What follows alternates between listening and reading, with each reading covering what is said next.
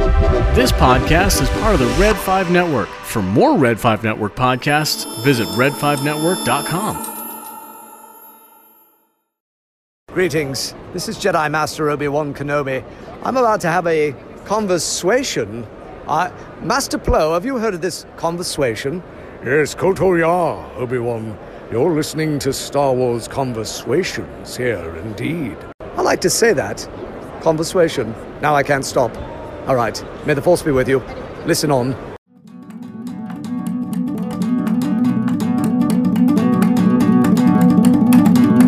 Conversations.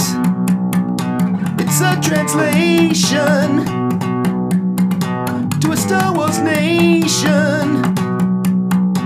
It's a celebration. Hello and welcome to Conversations. I'm Charles. And I'm Pat, and this is episode 76. For over 1,000 generations, the Jedi Knights were the guardians of peace and justice in the Old Republic. Before the Dark Times, before the Empire. Without the Jedi, there can be no balance in the Force. Since the High Republic, the Jedi stood as beacons of hope. And one Jedi may be our only hope. Ooh, nice. Chills, that was very good. Wow. Help me, everyone. No? Okay. All right. What's that from? I don't know. I read it on the internet. It was a tweet somewhere, I guess. I don't know. So, Star Trek. yes, indeed. We all know that's Kenobi, of course. Yes. And I feel like if we're going to talk about Obi-Wan Kenobi, we need to bring some friends with us. right, because this episode's gonna be most things Kenobi. You know, we're really delving into the subject. You see what I did there? I see what you did there. That was good. It's very smooth. We have Lauren and Leanne from the Most Things Kenobi podcast. Welcome. Thank you for joining us. Hi, thank you for having us. We've been waiting for this excitedly, and it's finally here, and we're so happy to be on with you two. Yes, thank you for inviting us on. Absolutely. We're jealous of your name, first off. Oh. I used to think I had most things Kenobi, but now I'm just down to the beard and the voice, so... That's all you All need, right, really. you guys. Really what it all comes down to anyway. Besides It's the true. robe. Oh, The yes, robe is yes. very important. You've got that too, so you've got it all worked out. Perfect. We'll get you to sign a few things. Will that make you feel better? Yeah. That'll work. Do that. Yeah, let's do it. So we're going to kind of delve into, my favorite Jedi and everyone's favorite Jedi. I mean, if he's not, well, he should be. Right, Who are we right. kidding? He at least has the most magnificent hair. He does. Oh, And yeah. cheeky one-liners as well. He And does. the best robe drop of all Absolutely. Jedi. And the accent. Okay. Let's back up. Okay. So before this becomes just a fun fest for Obi-Wan, in episode 72, Lauren and Leanne, they answered our OTQ questions. And Pat and I have listened to their show for a long time, love the show. So if you're not listening and following and subscribing and liking and sharing and 5-star rating, all that kind of stuff, I don't know what you're doing. But how about you guys just give a quick little once-over about your show and how it started and what you guys are up to? Sure. Well, I started Most Things Kenobi in 2017. It's just a blog, kind of a place to put all my feelings after watching Clone Wars. Because I had been like a good Star Wars fan, with the original trilogy, and then I started watching Clone Wars, and it just absorbed every inch of my brain. So I had to put my feelings somewhere, and I started a blog, and that's how I met Leanne, actually, online. And we just became really close friends, and over time, we decided we talked about Star Wars anyway, all the time, so we figured might as well start a podcast, and it's a new place to put both our feelings now. Yes, all the feelings that we always have when it comes Yeah. to the various characters and storylines in Star Wars. And yep, Lauren basically summed it up. Yep, we became friends, and here we are. Like our intro said, it's a podcast about Obi-Wan Kenobi and all things Star Wars, so it's basically just whatever we feel like tackling that week, but it's been super fun. With at least one free tangent thrown in every episode. Well, what's a good podcast without a couple tangents, right? Exactly. That's what I. Not That's to get too off track, but Hey. We offer 5 every episode. Right? See? yes. That's how we Well, it's a punch card system. Okay? Right. Yeah. Once you get enough, then there's a giveaway or something. That's great. Ooh, stickers. Okay. I guess we could talk for hours and hours and days about Obi-Wan and all of his fantasticness. I think for the purposes of this, we will do 3 key moments in Obi-Wan Kenobi's arc. And some very pivotal ones too. And Yes. jarring, painful, surprising. There's many words that can be used in these 3 moments that we're going to get into. But before we get to that, I'd just like to go around the room and just get everyone's feeling on why is Kenobi so enduring, like as a character. And Leanne, let's start with your reasons for why Kenobi is so enduring. Well, I think if I had to sum it up concisely, which I do, I would say it has to do with his perseverance, and that I think he's one of those guys that you strive to be because he's good, but you know he's also human, and that's relatable. And so I think it's his perseverance, the things he's gone through, and he still maintains his good character through all of it. And I think that's relatable, or at least something we all want to achieve at some point, you know. And that's why I've always loved him. That and the hair. But mainly because perseverance is a big thing to me. So Namely, his perseverance with his hair care routine. it's the hair care, yeah. And Lauren, what about you? Well, I agree. I agree with Leanne on all points, including the hair. But yeah, I think he appears as like one thing on the surface. He seems maybe kind of like, as I would describe him, like a Galahad character, where he seems like striving for perfection. But really, as you start to analyze his character, he's far more complicated, and he's actually a little bit, I won't say hypocritical, but which is human, right? It makes him more accessible and more human when you realize he's not perfect. What Leanne said, he's relatable because he makes mistakes, and he pays pretty dearly for some of the mistakes he makes, but he doesn't let go of the parts of him that are meaningful to him, you know, like his Jedi code and his honor and his valor are all things that he prizes. And that's why he never turns to the dark side, even though another person might, under the same pressure that he was living under. And I just find that very fascinating and engaging. 100%. Same. Mm-hmm. Pat, what about you? Ditto. You know, he's good. He's good and just person, and I like the good guys. You know, everybody's people are down a little bit on the good guys. You know, like Vader and all these sort of anti-heroes and all. But like, I'm a Captain America, Superman, sort of like straight up good guy. You know, so he's good, and he tries to be the best that he can. Not to skip ahead, but you know, when taking on the mantle of training Anakin, he does it because he thinks it's the right thing to do to honor his mentor. So, you know, it's just these things with other opportunities that he has in his life, and he chooses the right path because it's the honorable path. Mm-hmm. I respect that. I strive for that, and I relate to that, and I can understand and appreciate where he's coming from, and I can relatively convincingly cosplay him. I do not disagree. That's true. That your beard is very convincing, especially with the cloak and everything. I was convinced. But they always have to make a grand entrance. Yes. See the voice too. Love it. So for me, I really don't like Kenobi. He's my least favorite Star Wars character. And no, just kidding. I was gonna say, what are we doing here? No. You're taking one for the team if that's true. It's like, dude, you picked the topic. I'm changing all the social passwords, so you're done, pal. Sorry. So everything you guys have said has been true, and I completely agree with. The only thing I would add to it is the way that he is quick on his feet. There's many situations where he's presented with different options, obstacles, challenges, that kind of thing. And while it may seem haphazard at the time, and it could very well be so, it usually ends up in the right place. Obviously, he's a Jedi, so that could have something to do with it. But he has the ability to really read a situation on the fly.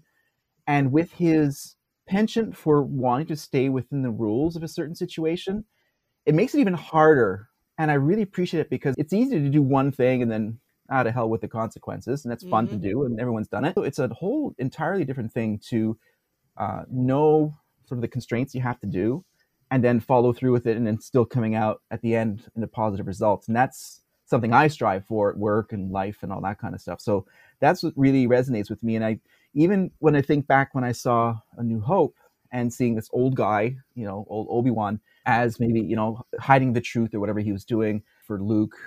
And as the other stuff came out and you can retroactively fix all that stuff, even at that sort of stage, he was still doing things for the betterment of Luke or protect him to a certain degree. So he was still doing it at that point, even as a Force ghost. So it follows through the entire 40 plus years of Star Wars. And I really appreciate that about his character. Yeah, it's a really good point. And I was thinking about this actually when Pat was talking, because in real life, the kind of person that you would want around you is the kind of person who really sticks to what they believe in. Like they keep an oath, right? And this is kind of like an old-fashioned idea nowadays. Everybody kind of changes with the way the wind blows.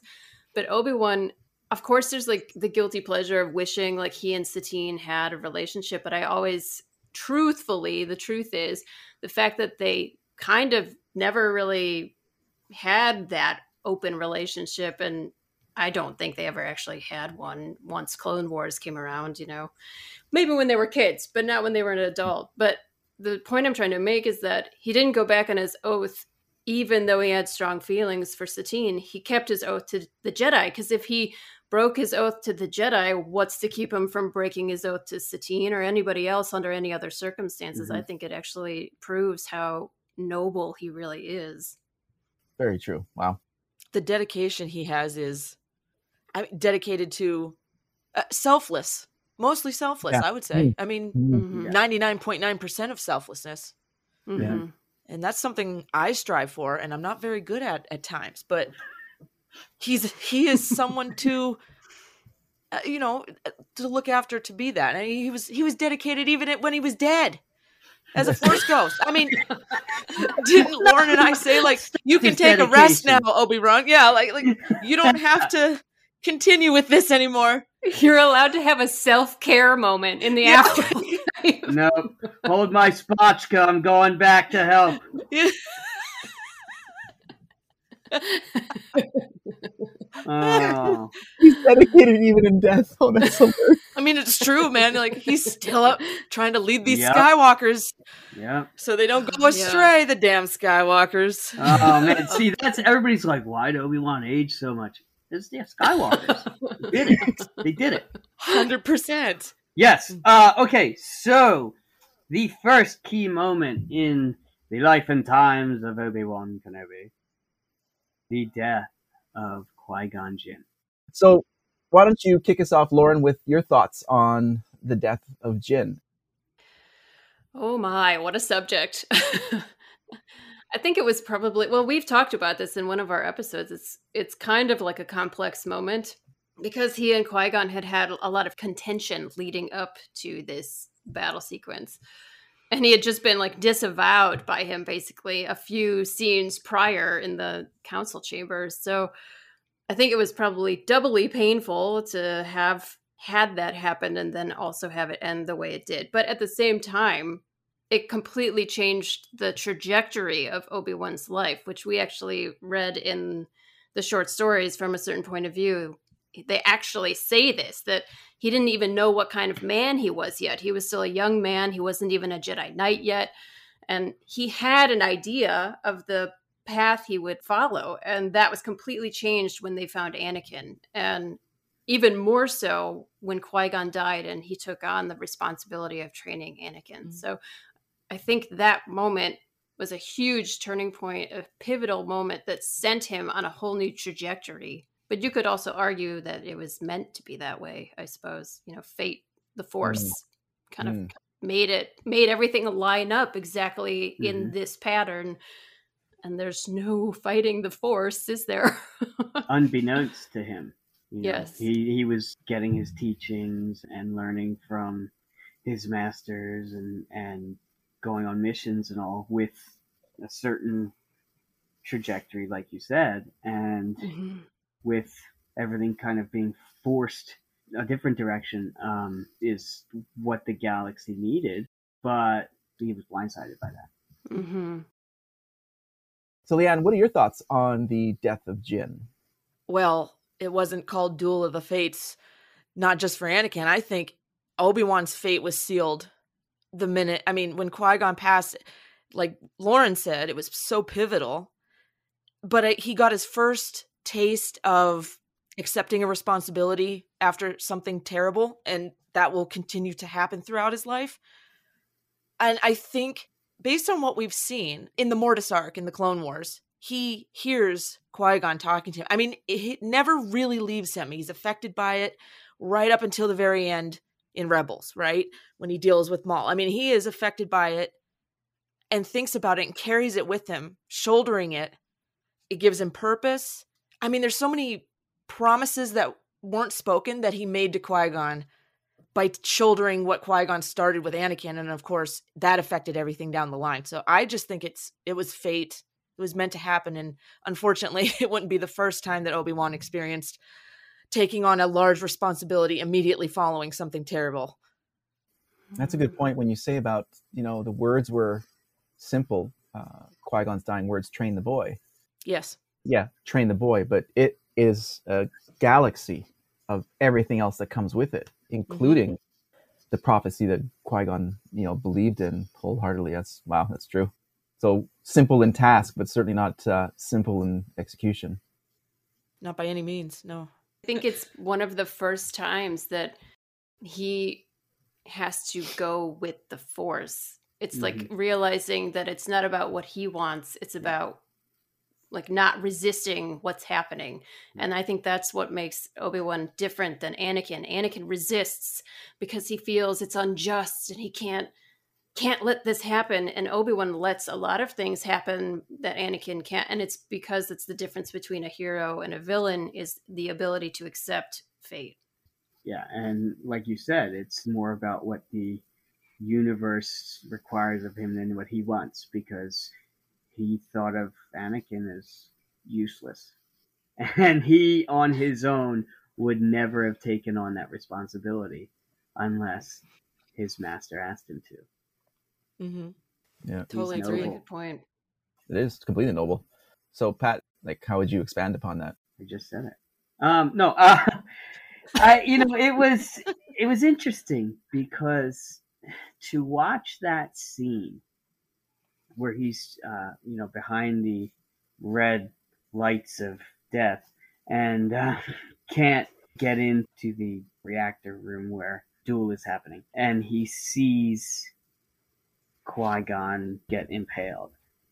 He's in agony, and then he immediately jumps to anger and uses aggression to try and defeat Maul. He's not able to because he's using aggression and he's clouded by anger, and he gets tossed over the side, and now he has to rethink his life as he's hanging on for dear life. So 4 little fingers. yes. Which, as a rock climber, that's so unbelievable how long he was hanging there. He used the Force. He would have to. He'd have to. Yes. There's no grip in the universe that strong, or Right. is there? Right. Ask Well, Vader. Maybe Tommy Caldwell, but Yeah. otherwise...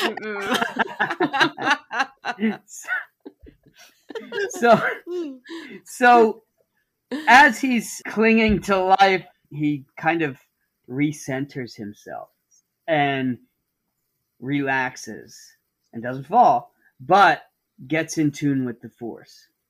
And then he's mindful of his surroundings. And then he's able to leap up, get Qui-Gon's saber, and Boom.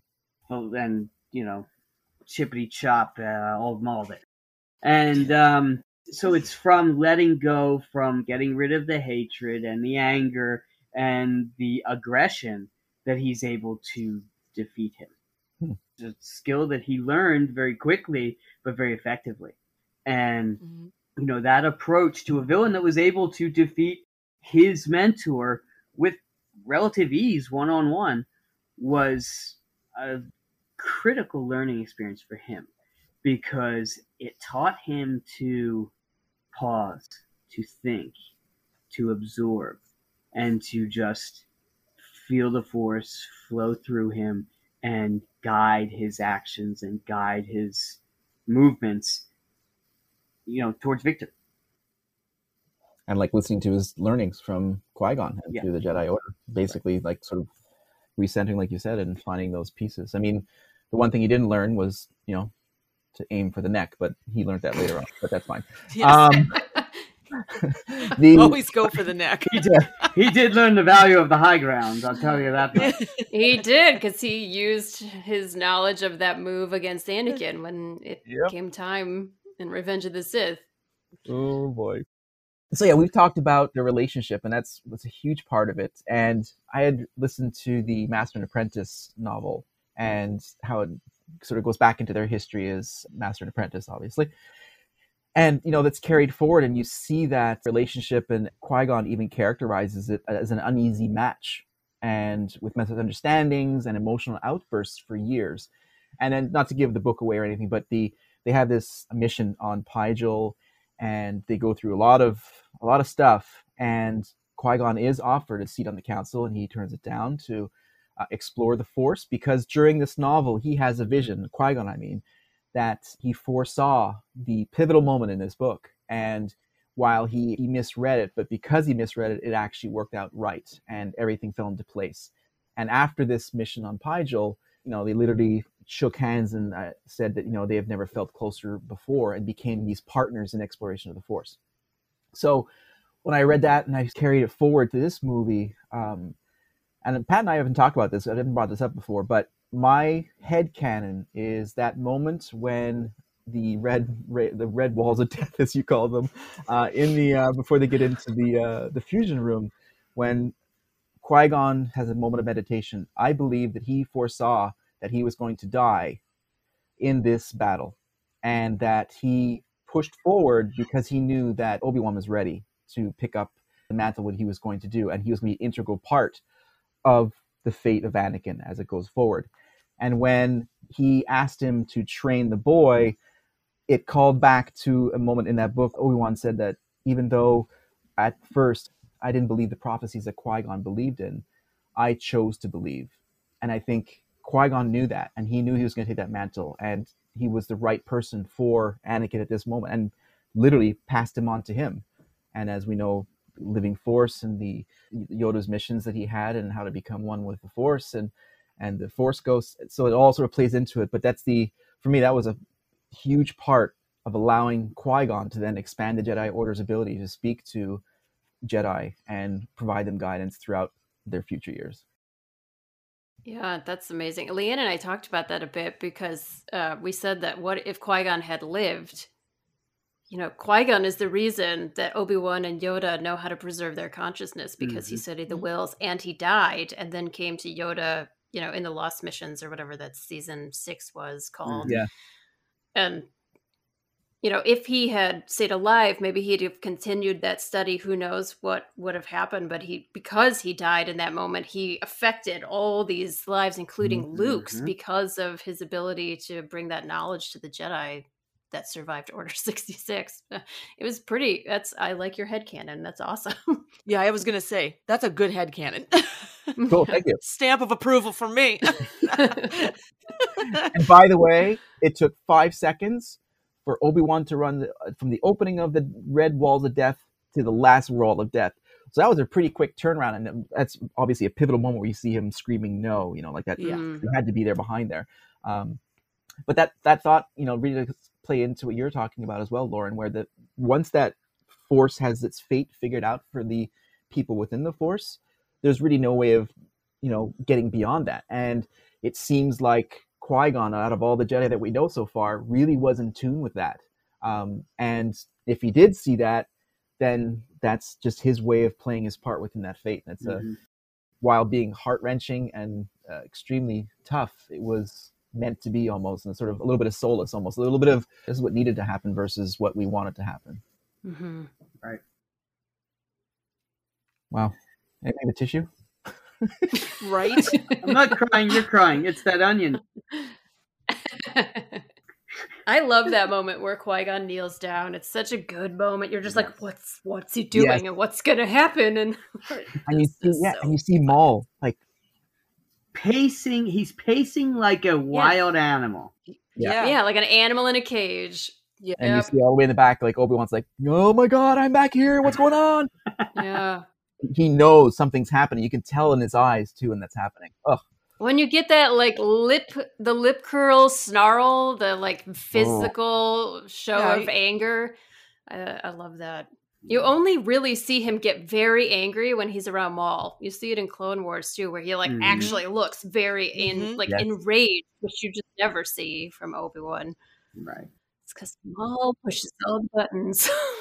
You also see the anger start to come out in his fighting methods a little bit, and he has to pull back, just like in the Phantom Menace. In some of the Clone Wars fights that he has with Maul, you can see he's right on that edge, and he has to remind himself, okay, I got to chill. I'm a Jedi. I need to do this without, no attack, always defense, right? So I've heard this really interesting thing about a person who's actually into fencing was talking about blade flourishing, and they were saying that Anakin doesn't flourish his blade that often. It's very uncommon, but Obi-Wan does it all the time, where he's twirling the blade in his hand even when he's walking, and that's an indication of a fencer who has pent-up energy, and they're trying to expel it before they fight so that they don't use too much emotion when they fight.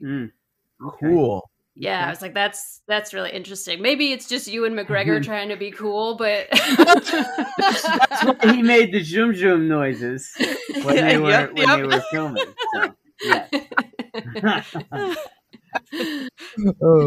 oh man, that's that part. And I guess we need to take a commercial break. This one's sponsored by Kleenex, I think. Can we say that? No, it's Puffs. I think. Is it Puffs with aloe? I think so. We need the tissues often with Star Wars, so best not to chafe. Right. Exactly.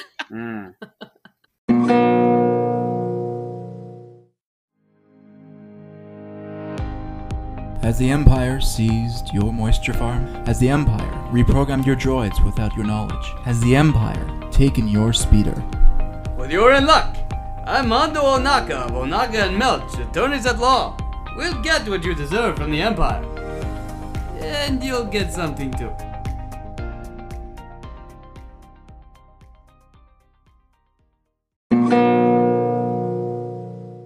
We are back. Thank you very much to our sponsor, and we appreciate that very much. And yes, we were talking about 3 pivotal moments. We went through our first one with the death of Qui-Gon Jinn, which of course is very emotionally tough to discuss.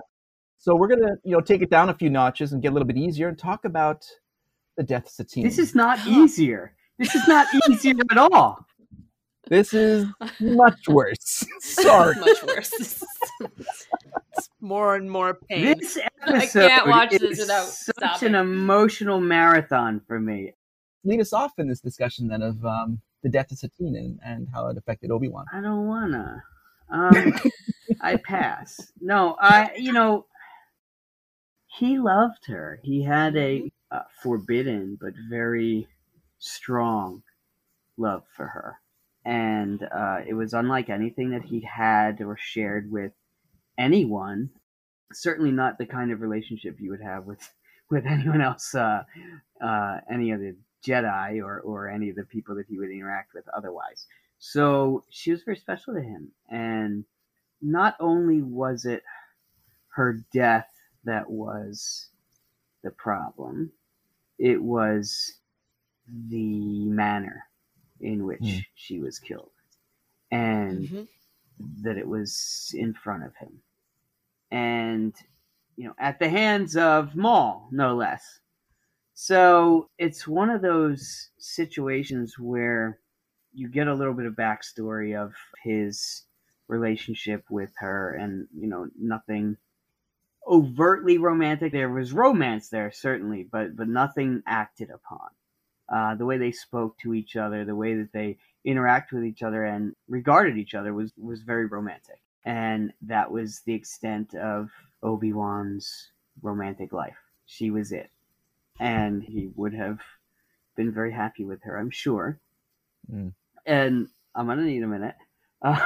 But that's the thing is, she had, had she said, let's run away together, he would have. But, I think he fell for her because of what she stood for as well. And she was unwilling to, quote unquote, be responsible for him leaving the order. So she sacrificed the same way he did. And so it's through that relationship that he had, because I'm calling it a relationship, okay. It's through that relationship that he was able to see past the sort of antiquated idea that attachments are forbidden and that they're, you can't love people and all this, because they're not as detrimental as the Jedi Order made them out to be. It's sort of a case-to-case basis on how you respond to that, how you react to that. And when you're looking at the relationship of Obi-Wan and Satine, you've got a certain aspect of purity there. You've got reverence and respect for each other. And it was wholesome and beneficial to them. When you look at Anakin and Padme and all the secrecy and the deception and going around corners to get a little peck on the cheek or whatever, it's like you're going about this the wrong way, and that's the key difference. And that's what led Anakin down that path, whereas the more wholesome approach that Obi-Wan took kept him on the straight and narrow. Noble. Losing her was one thing, but the insight that he gained from their relationship, I think, helped him to be more compassionate than he could have otherwise been. Beautifully said. I can't think of a single thing I would add to any of that. It was well done. Yeah. You can find us on Twitter. You can find us on Facebook. Oh, wait! There's the other part that I'm excited about. Leanne, Lauren, which one of you would like to respond to that one? For me, the tragedy of Satine's death, Qui-Gon was pivotal, but this was like salt in a wound. It's the same person he had to deal with taking another person he loved out of his life. And if it were me, I would just lay down and just crumble, because think of the absolute pain and the bitterness that would come from this same individual, Maul, taking yet another person's life that he can't save.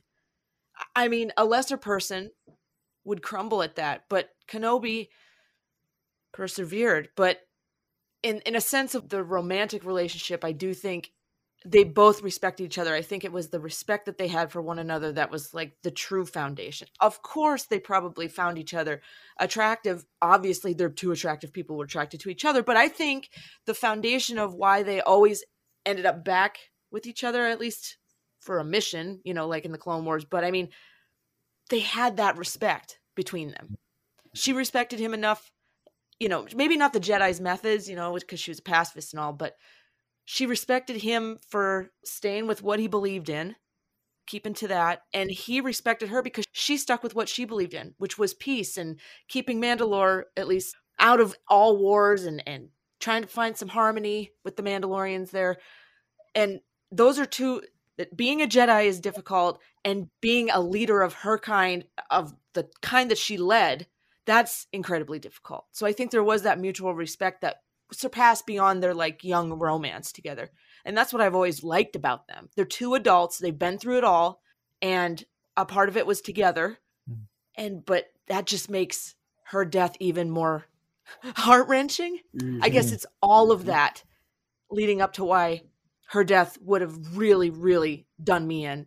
But no, he managed to carry on. I mean, he didn't even really have time to think about it. He was thrust right into that mess of a war happening right outside. I mean, my headcanon. Maybe we'll see it in the Kenobi series, but he carries that pain with him, and for every year that passes, it's heavier and heavier. And I do hope we get to see him try to wrestle with that or address that or not address it, for that matter, in the Kenobi series. We're looking for pain. Lauren and I said, if you're going to have a Kenobi television series, live action, when he finally gets to Tatooine, there's got to be pain. I'm ready. Take me. I'm not ready.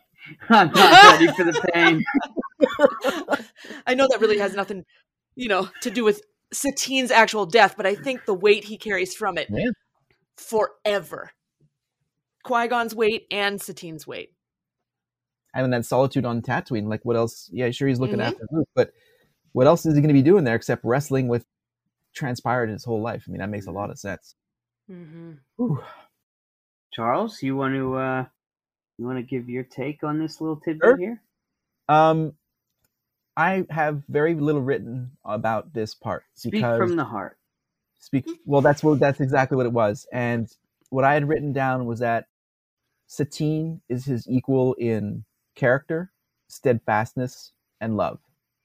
And when those two come together, and how they were torn apart by Maul yet again as the catalyst for this to happen, she respects what he's doing on his side at the Jedi, and she's respecting her as a leader of Mandalore, as a planet. But in her moment of need, she needs help. He came without probably the full support of the council, but probably like on the side. Okay, we'll see in a week. Little sabbatical, whatever. But what the hardest thing that was for me when I saw the two sides is that I think that Obi-Wan sees himself in Satine, in that she is the ultimate example, and trying to remain neutral with all the powers and doing the right thing, the mission of the Jedi. And from Satine's side, she sees Obi-Wan as the wielder of peace, but also with the sort of aggression if it needs to be, and that would have endeared herself more to Mandalore. But they come together at two different sides of what they need to be, and then she's taken away from him. And that to me was just ripping out half of himself, because it's almost like he's striving to be what she is, and to see that death at the hands of Maul, no less. And when he runs into Bo-Katan and realizes that's her sister, that's another arc that I hope that gets touched upon, or just sort of mentioned, or something that there's a respect in there, because I think you even see it in the animated face of Bo-Katan, where she looks at him like, you're the one my sister chose, and you're the Jedi who I'm not supposed to trust. It's like, oh my gosh. Oh, yeah. All right, another tissue break, I think.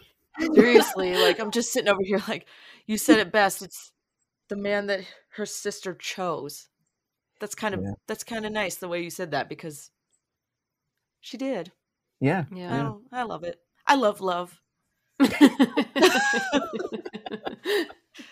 Even if it, has to be secret, like theirs, or at least put shelved. We'll say shelved. Yeah.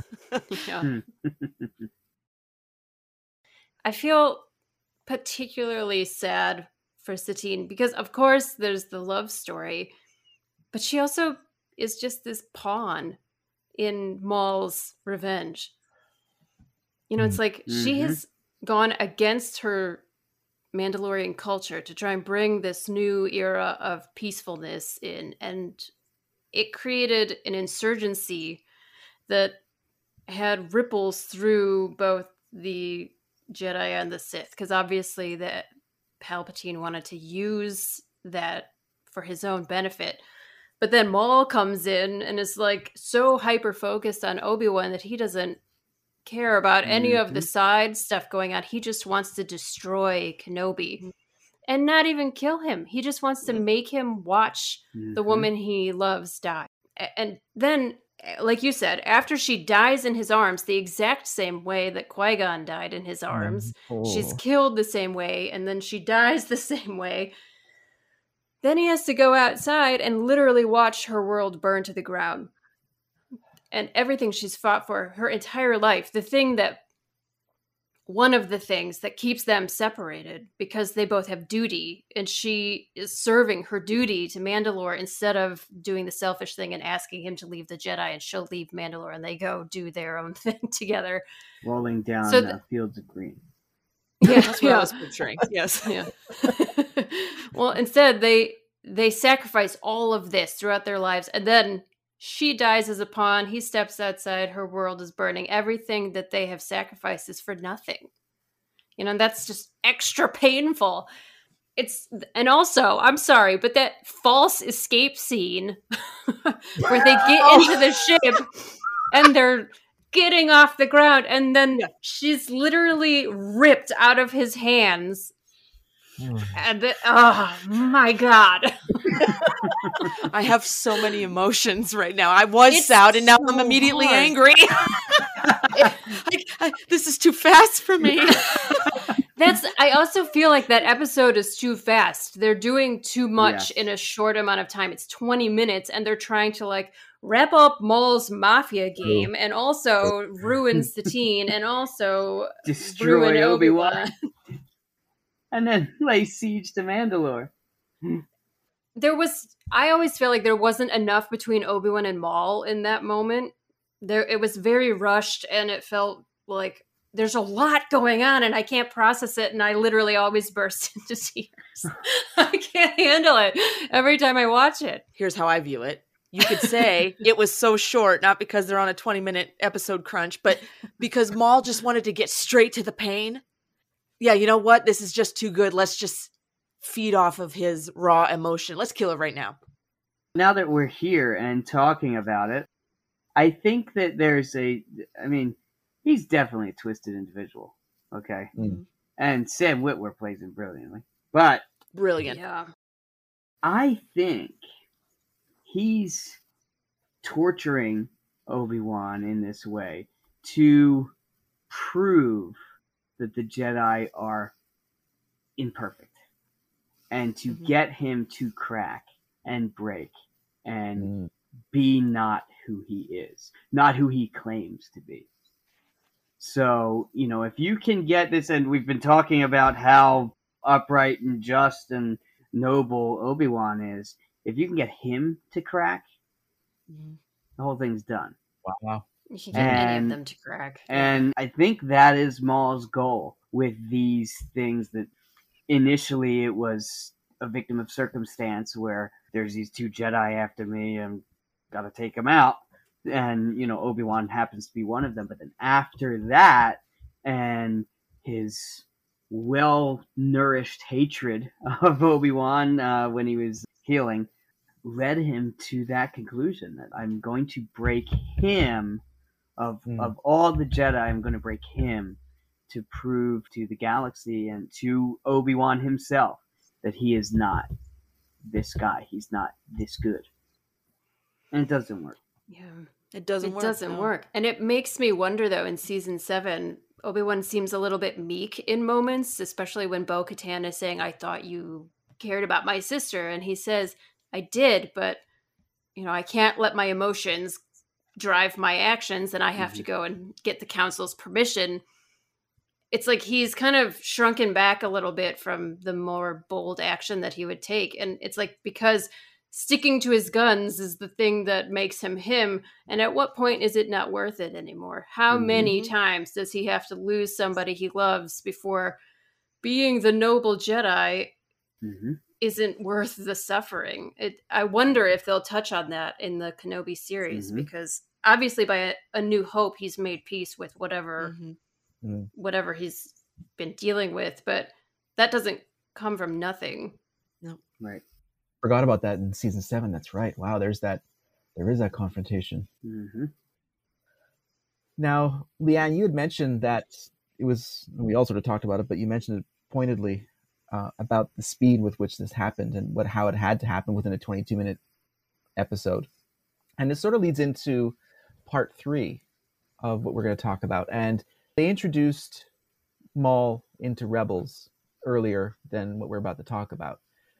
But do you think that, knowing Filoni and how he has these characters' best interests at heart, but also a storyteller, that from the moment that they okayed or decided they're going to bring back Maul into the storyline as a quasi-mentor to Ezra, do you think that this ultimate showdown between the two of them was planned from the get-go to make up for what could have, should have, would have happened on Mandalore? That they're going to give a bookend to their arc and finish it finally to, I don't know, is it putting ghosts to rest? I'm not sure, but this is just occurring to me now, seriously. Like, do you think that this played a part into the death of Maul in this duel that he had with Obi-Wan? And this is our third part that we're going to talk about tonight. Yeah, I do. It's interesting. The final duel with Maul in Rebels is interesting to me because I think it tells more of a story. It's obviously a very quick scene. I mean, 1, 2, he's dead, right? Mm-hmm.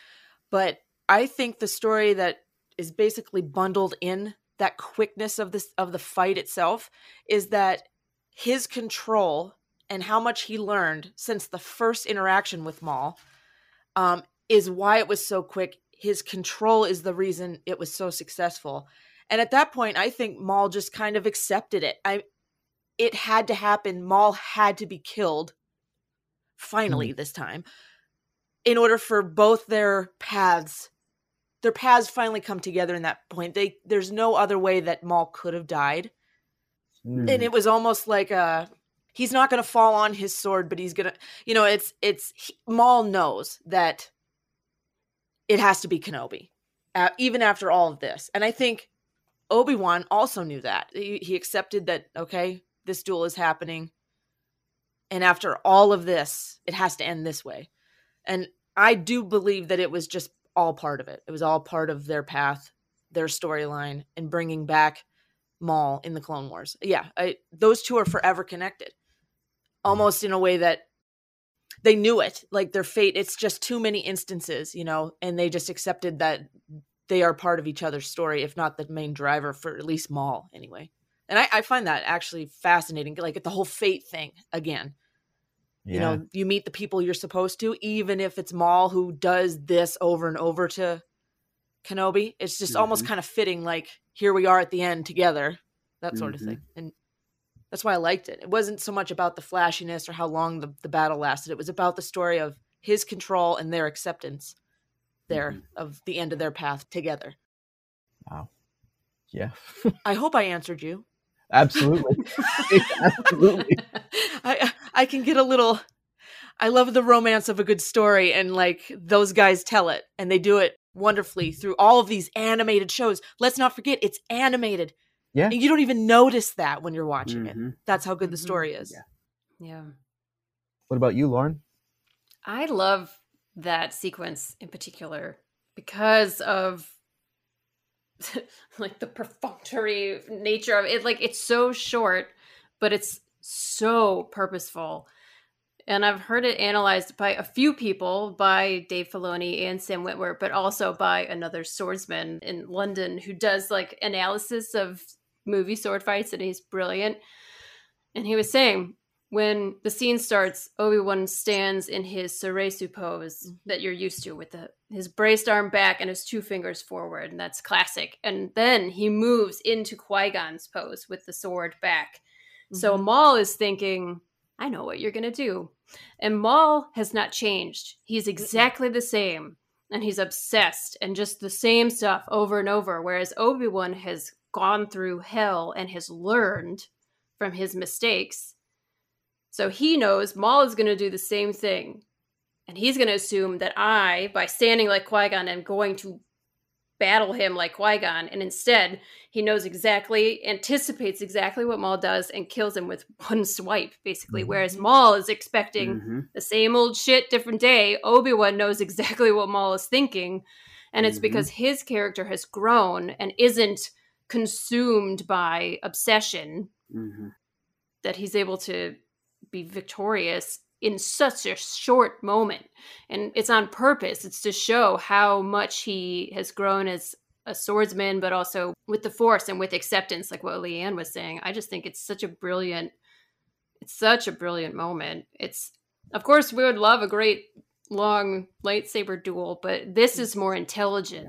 And so that is why I think it's really satisfying. And Maul dies in his arms, like Qui-Gon and Satine. Mm-hmm. Come in full circle. It's a full story. I mean, it's... It's like what you said, Leanne. It has to be that way. It has to. There's a graciousness in those final moments. I mean, neither of them are angry with one another anymore. You know, it's and that just... like how is Kenobi that good of a man? He's good. You know, like he's to like accept his enemy into his arms and hold him and say, you know, when Maul says he's the chosen one, isn't he? And he says he is, and gives him that, you know, as his final we will be redeemed moment and then just holds him while he dies. It's just so gracious. It's so gracious and it's so compassionate. And that's the whole basis of that encounter. As Obi-Wan's speaking with Ezra, he's kind of filling in the gaps of where Ezra screwed up, and that you know, Maul led him. He led Maul to Obi-Wan. He's just very calmly speaking with him, and then here comes Maul, that spitfire of anger and hatred, and Obi-Wan just kind of speaks with him, and it's not until he knows that he has to defend Luke from Maul that he draws his weapon.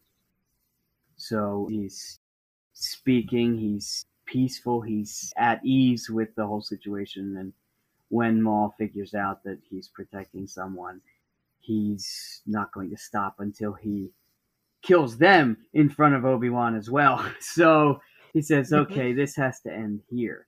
And again, going back to what made him successful at first was stopping and thinking. And he doesn't have to course correct this time because he starts out by thinking. You know, as Lauren was saying, it's that learned mind that says, okay, well, if I do this, he's going to do that. And if I give him the perception that I'm fighting in a different style, he's going to attack me the same way that he would have with Qui-Gon. So, like everyone was saying, with the animation, everything is done so brilliantly, but you can see in his face and in his eyes that he's not angry. He's not even really the least bit upset. He's cautious and ready. And so calculated, he knows defend, strike. And in that moment, when Maul is no longer a threat, because he doesn't hate Maul, he just needs to defend against Maul. So when Maul is no longer a threat, he doesn't, gloat or walk away, the victor, and leave him to die alone.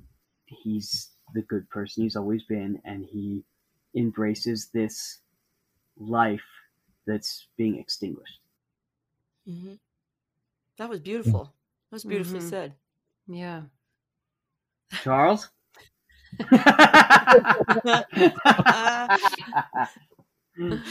Thanks.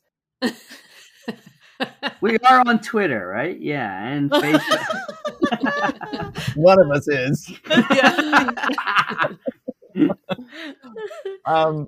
So first of all, legendarily, I'd never watched the animated series. I just found it wasn't my wheelhouse. It wasn't things that I watched until Pat, and then he required me to watch them. Begrudgingly so, I did so with Clone Wars. So I watched them all, enjoyed the lore, and sort of got past my hang-ups about animation, whatever, and realized the depth and breadth of story we saw in Clone Wars. And then he says, okay, you've done Clone Wars. Congratulations. Start Rebels. But wait, there's more? And he finally got used to the animation style of Clone Wars. Yes. And And then you then- gotta yeah, go Oh, yeah. and with then you had to Rebels. switch. It's true. Yeah. That was hard for me as well. Rebels was harder. Yeah. I was more used to it at that point because I was anxious for the story as it was going to come. Hmm. And I remember where I was when I saw this episode. I was on the treadmill at work at lunch. And I was You need watching to this stop watching Star Wars on treadmills. It's Yes, dangerous well- to your health. It is. I would just start speeding up every time I got so angry and like like sprinting, like I'm gonna get you, Maul. Like I burn a lot of calories. I gotta try this. Wheatworth right here. See, Charles is a reactionary watcher. Okay. Yes. So his whole body reacts to what he's watching. Well, yeah, like I fell asleep in the Clone Wars movie. Yes, okay, go ahead. Right. He reacted poorly. I mean, Likewise, when what, you're you didn't like Stinky? No. Aw, Little baby Stinky? little baby Stinky. Oh no. Little baby Stinky. So when you're trying to make coordinated movements as one does on a treadmill, and you're watching something that you're going to respond to in kind, well, it's a good thing he works at a hospital. Let's put it that way. Yes, exactly. Because I was close to the ER at this point because Oh, jeez. when I saw this and the excitement was building, and then Clone Wars Obi-Wan voice in the holocron, I'm like, oh my gosh, what's happening here? And then seeing his boots, and then it's like, oh my god, this is Obi-Wan. I can't believe this is happening. And the duel, which, as you said, Leanne, it was nothing about the speed. It was what happened. It was what needed to happen. It was an echo of what happened with Satine. It was that quick with Satine as well. And when he fell into his arms, I had to stop the treadmill. I was thankfully alone in the gym. Let's put it that way, because I was not doing anything, standing here staring at my screen, probably sobbing like a 4-year-old baby, seeing this echo of all of these stories that came from before. And again, the catalyst is Maul. But at this point, so much education has happened on Kenobi's part. He was ready for this moment. Maul, in my mind, he was ready for it to end. The purpose of him being on Tatooine was not Ezra, it was Luke. And when he said, avenge us, that's an immediate camaraderie. And I think Obi-Wan understood where Maul came from. He was not so much created, well, he was in a certain sense created for what he was, as a Sith, and then a fallen Sith, and then just a person full of anger what could use the Force. There's a sympathy in there, and that completely falls in with Obi-Wan's character. And there was a peacefulness to Maul's end. And we're together in this, and this young Luke you're protecting here will hopefully return us to, as a Force user, not necessarily good or bad, just as a Force user, he will make things right. And it was unbelievably touching and fitting, just like it was said. It was fate at this point. There was no one else. He was too good of a fighter to die in a battle, but no one else is going to take him down but Obi-Wan Kenobi. And that was the perfect end. And because the lightsaber battle was so short, it even helped with that realization. To see that on screen and just witness that end, and then, well, a little bit off the story, but it's like, like Luke, at the end, like Yeah. Oh god, and then you get Jedi, the Force theme is like, oh, I'm done. Absolutely. 25 minutes. Yep. Never mind, forget the last 3. I'm done. Thought they were done, but then they added Luke. Yes, exactly. When you thought you were crying like a grown man, you're crying like Throw a that baby. one more bonus piece in there. Yeah. Well, I mean, Obi-Wan's purpose, once again, Yeah. calling to him almost. I mean, Yeah. he's there taking care of something and someone. And what I particularly love about Maul's death is that I kind of see they both understand they were two chess pieces in the same game. At the end of the day, whether it's the Jedi and the Republic or the Separatists and the Sith, and they were all just kind of used. And I think Obi-Wan accepted Maul at the end, like everything they've been through. There's this acceptance and this understanding, this knowledge between them that, okay, we were both kind of just losers in this game that we didn't even know we were playing. And that's kind of like the mutual thing. And I do like that Maul said he will avenge us. Yeah. Is that like the first time we ever get a Maul and Kenobi agreeing on the one thing? Like Yeah. is that the only time we ever get and how fitting in Maul's final words that those something that joined them, you know. Yeah. And I guess nobody quite knew how it was going to turn around and who Luke was and chosen and Leia and all that. But I think it's kind of beautiful that their whole story was dependent on it as well. Both Maul as a Force user and Kenobi as a Force user tied to this one child. I mean, I love it. It's all this pain and suffering, but it's so good. The story. Yeah. It's the story for me. Yeah. And it's them. It's us. It's that they're no longer enemies. Everything has been adversarial. That's it. Day one. Yeah. But now, in his deathbed, does Maul realize that, just a second, we're together in this. It's an us thing right now. Yeah. And that avenge us is similar to the weight of what Qui-Gon had said to Kenobi at the start, like train him, avenge us. Okay, well, I got to make sure this little kid over here, got to raise another kid now. Oy. Bring on the beard. But that's now another trajectory, and you see that weight that he's carrying, how high speed it is to get Luke off Tatooine and get him in the Rebels and the whole sort of thing. You got to get this thing going. All right. Final thoughts? Oh man. I need to go cry in the shower for a while. Yeah. I was just thinking. You promised me more laughter, Westcott. Well, you can't laugh too much when you're talking about poor Obi-Wan Kenobi and his life His of life pain. is pain. Oh man. Well, next time we'll stick to the one-liners. There we go. Kenobi's wit. There we go. There we go. Right there. Top 10 lines. Top 10 lines. There's 12. So we're on the socials, and so are you guys. Where can everybody find you? You can find us on Instagram at most_things_Kenobi, and on Tumblr as well as Most Things Kenobi. And then we have a different name on Twitter. Twitter is at MTK Podcast. Okay. That's right. There we go. Come on by and hang out. All right. We have a website too that Lauren made because she's a talent, a brilliant woman. Oh, you're kind. MostThingsKenobi.com. Oh, there you go. Okay. It even says hello there to you when you come on. I have seen it. I know so.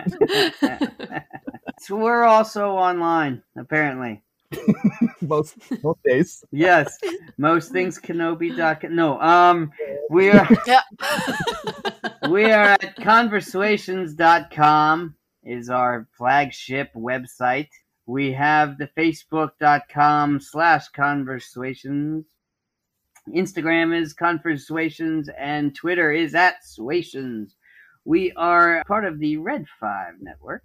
They've got some wondrous talent on their other podcasts, so check them out as well. And obviously, these fine ladies are a gem and a pleasure for us to hang out with. Well, we're just taking after Thank you. Oh, Honestly, we shucks. followed your lead. Yeah, you guys are great. Thanks for having us. Flattery will Hey. get you nowhere. Oh. We'll get Darn you it. somewhere, actually. Oh. See, this is why we decided, yes, our first time being interviewed by anyone is with you. Oh, guys. well, Yes. What? First time? Oh, man. Yep. That's exciting. Two friendly dudes. We were like, yeah, let's do it. Oh, They're a good group. shucks. Hey, look, he's flattery right there. Look what he's doing. He's all blushing. There it is. It worked. Did something. Yay. I guess end this thing out in really the only way we can. Hondo? Oh, sorry. Of course! This force with the zoom thingy, whatever. Okay, so The Force will be with you, always.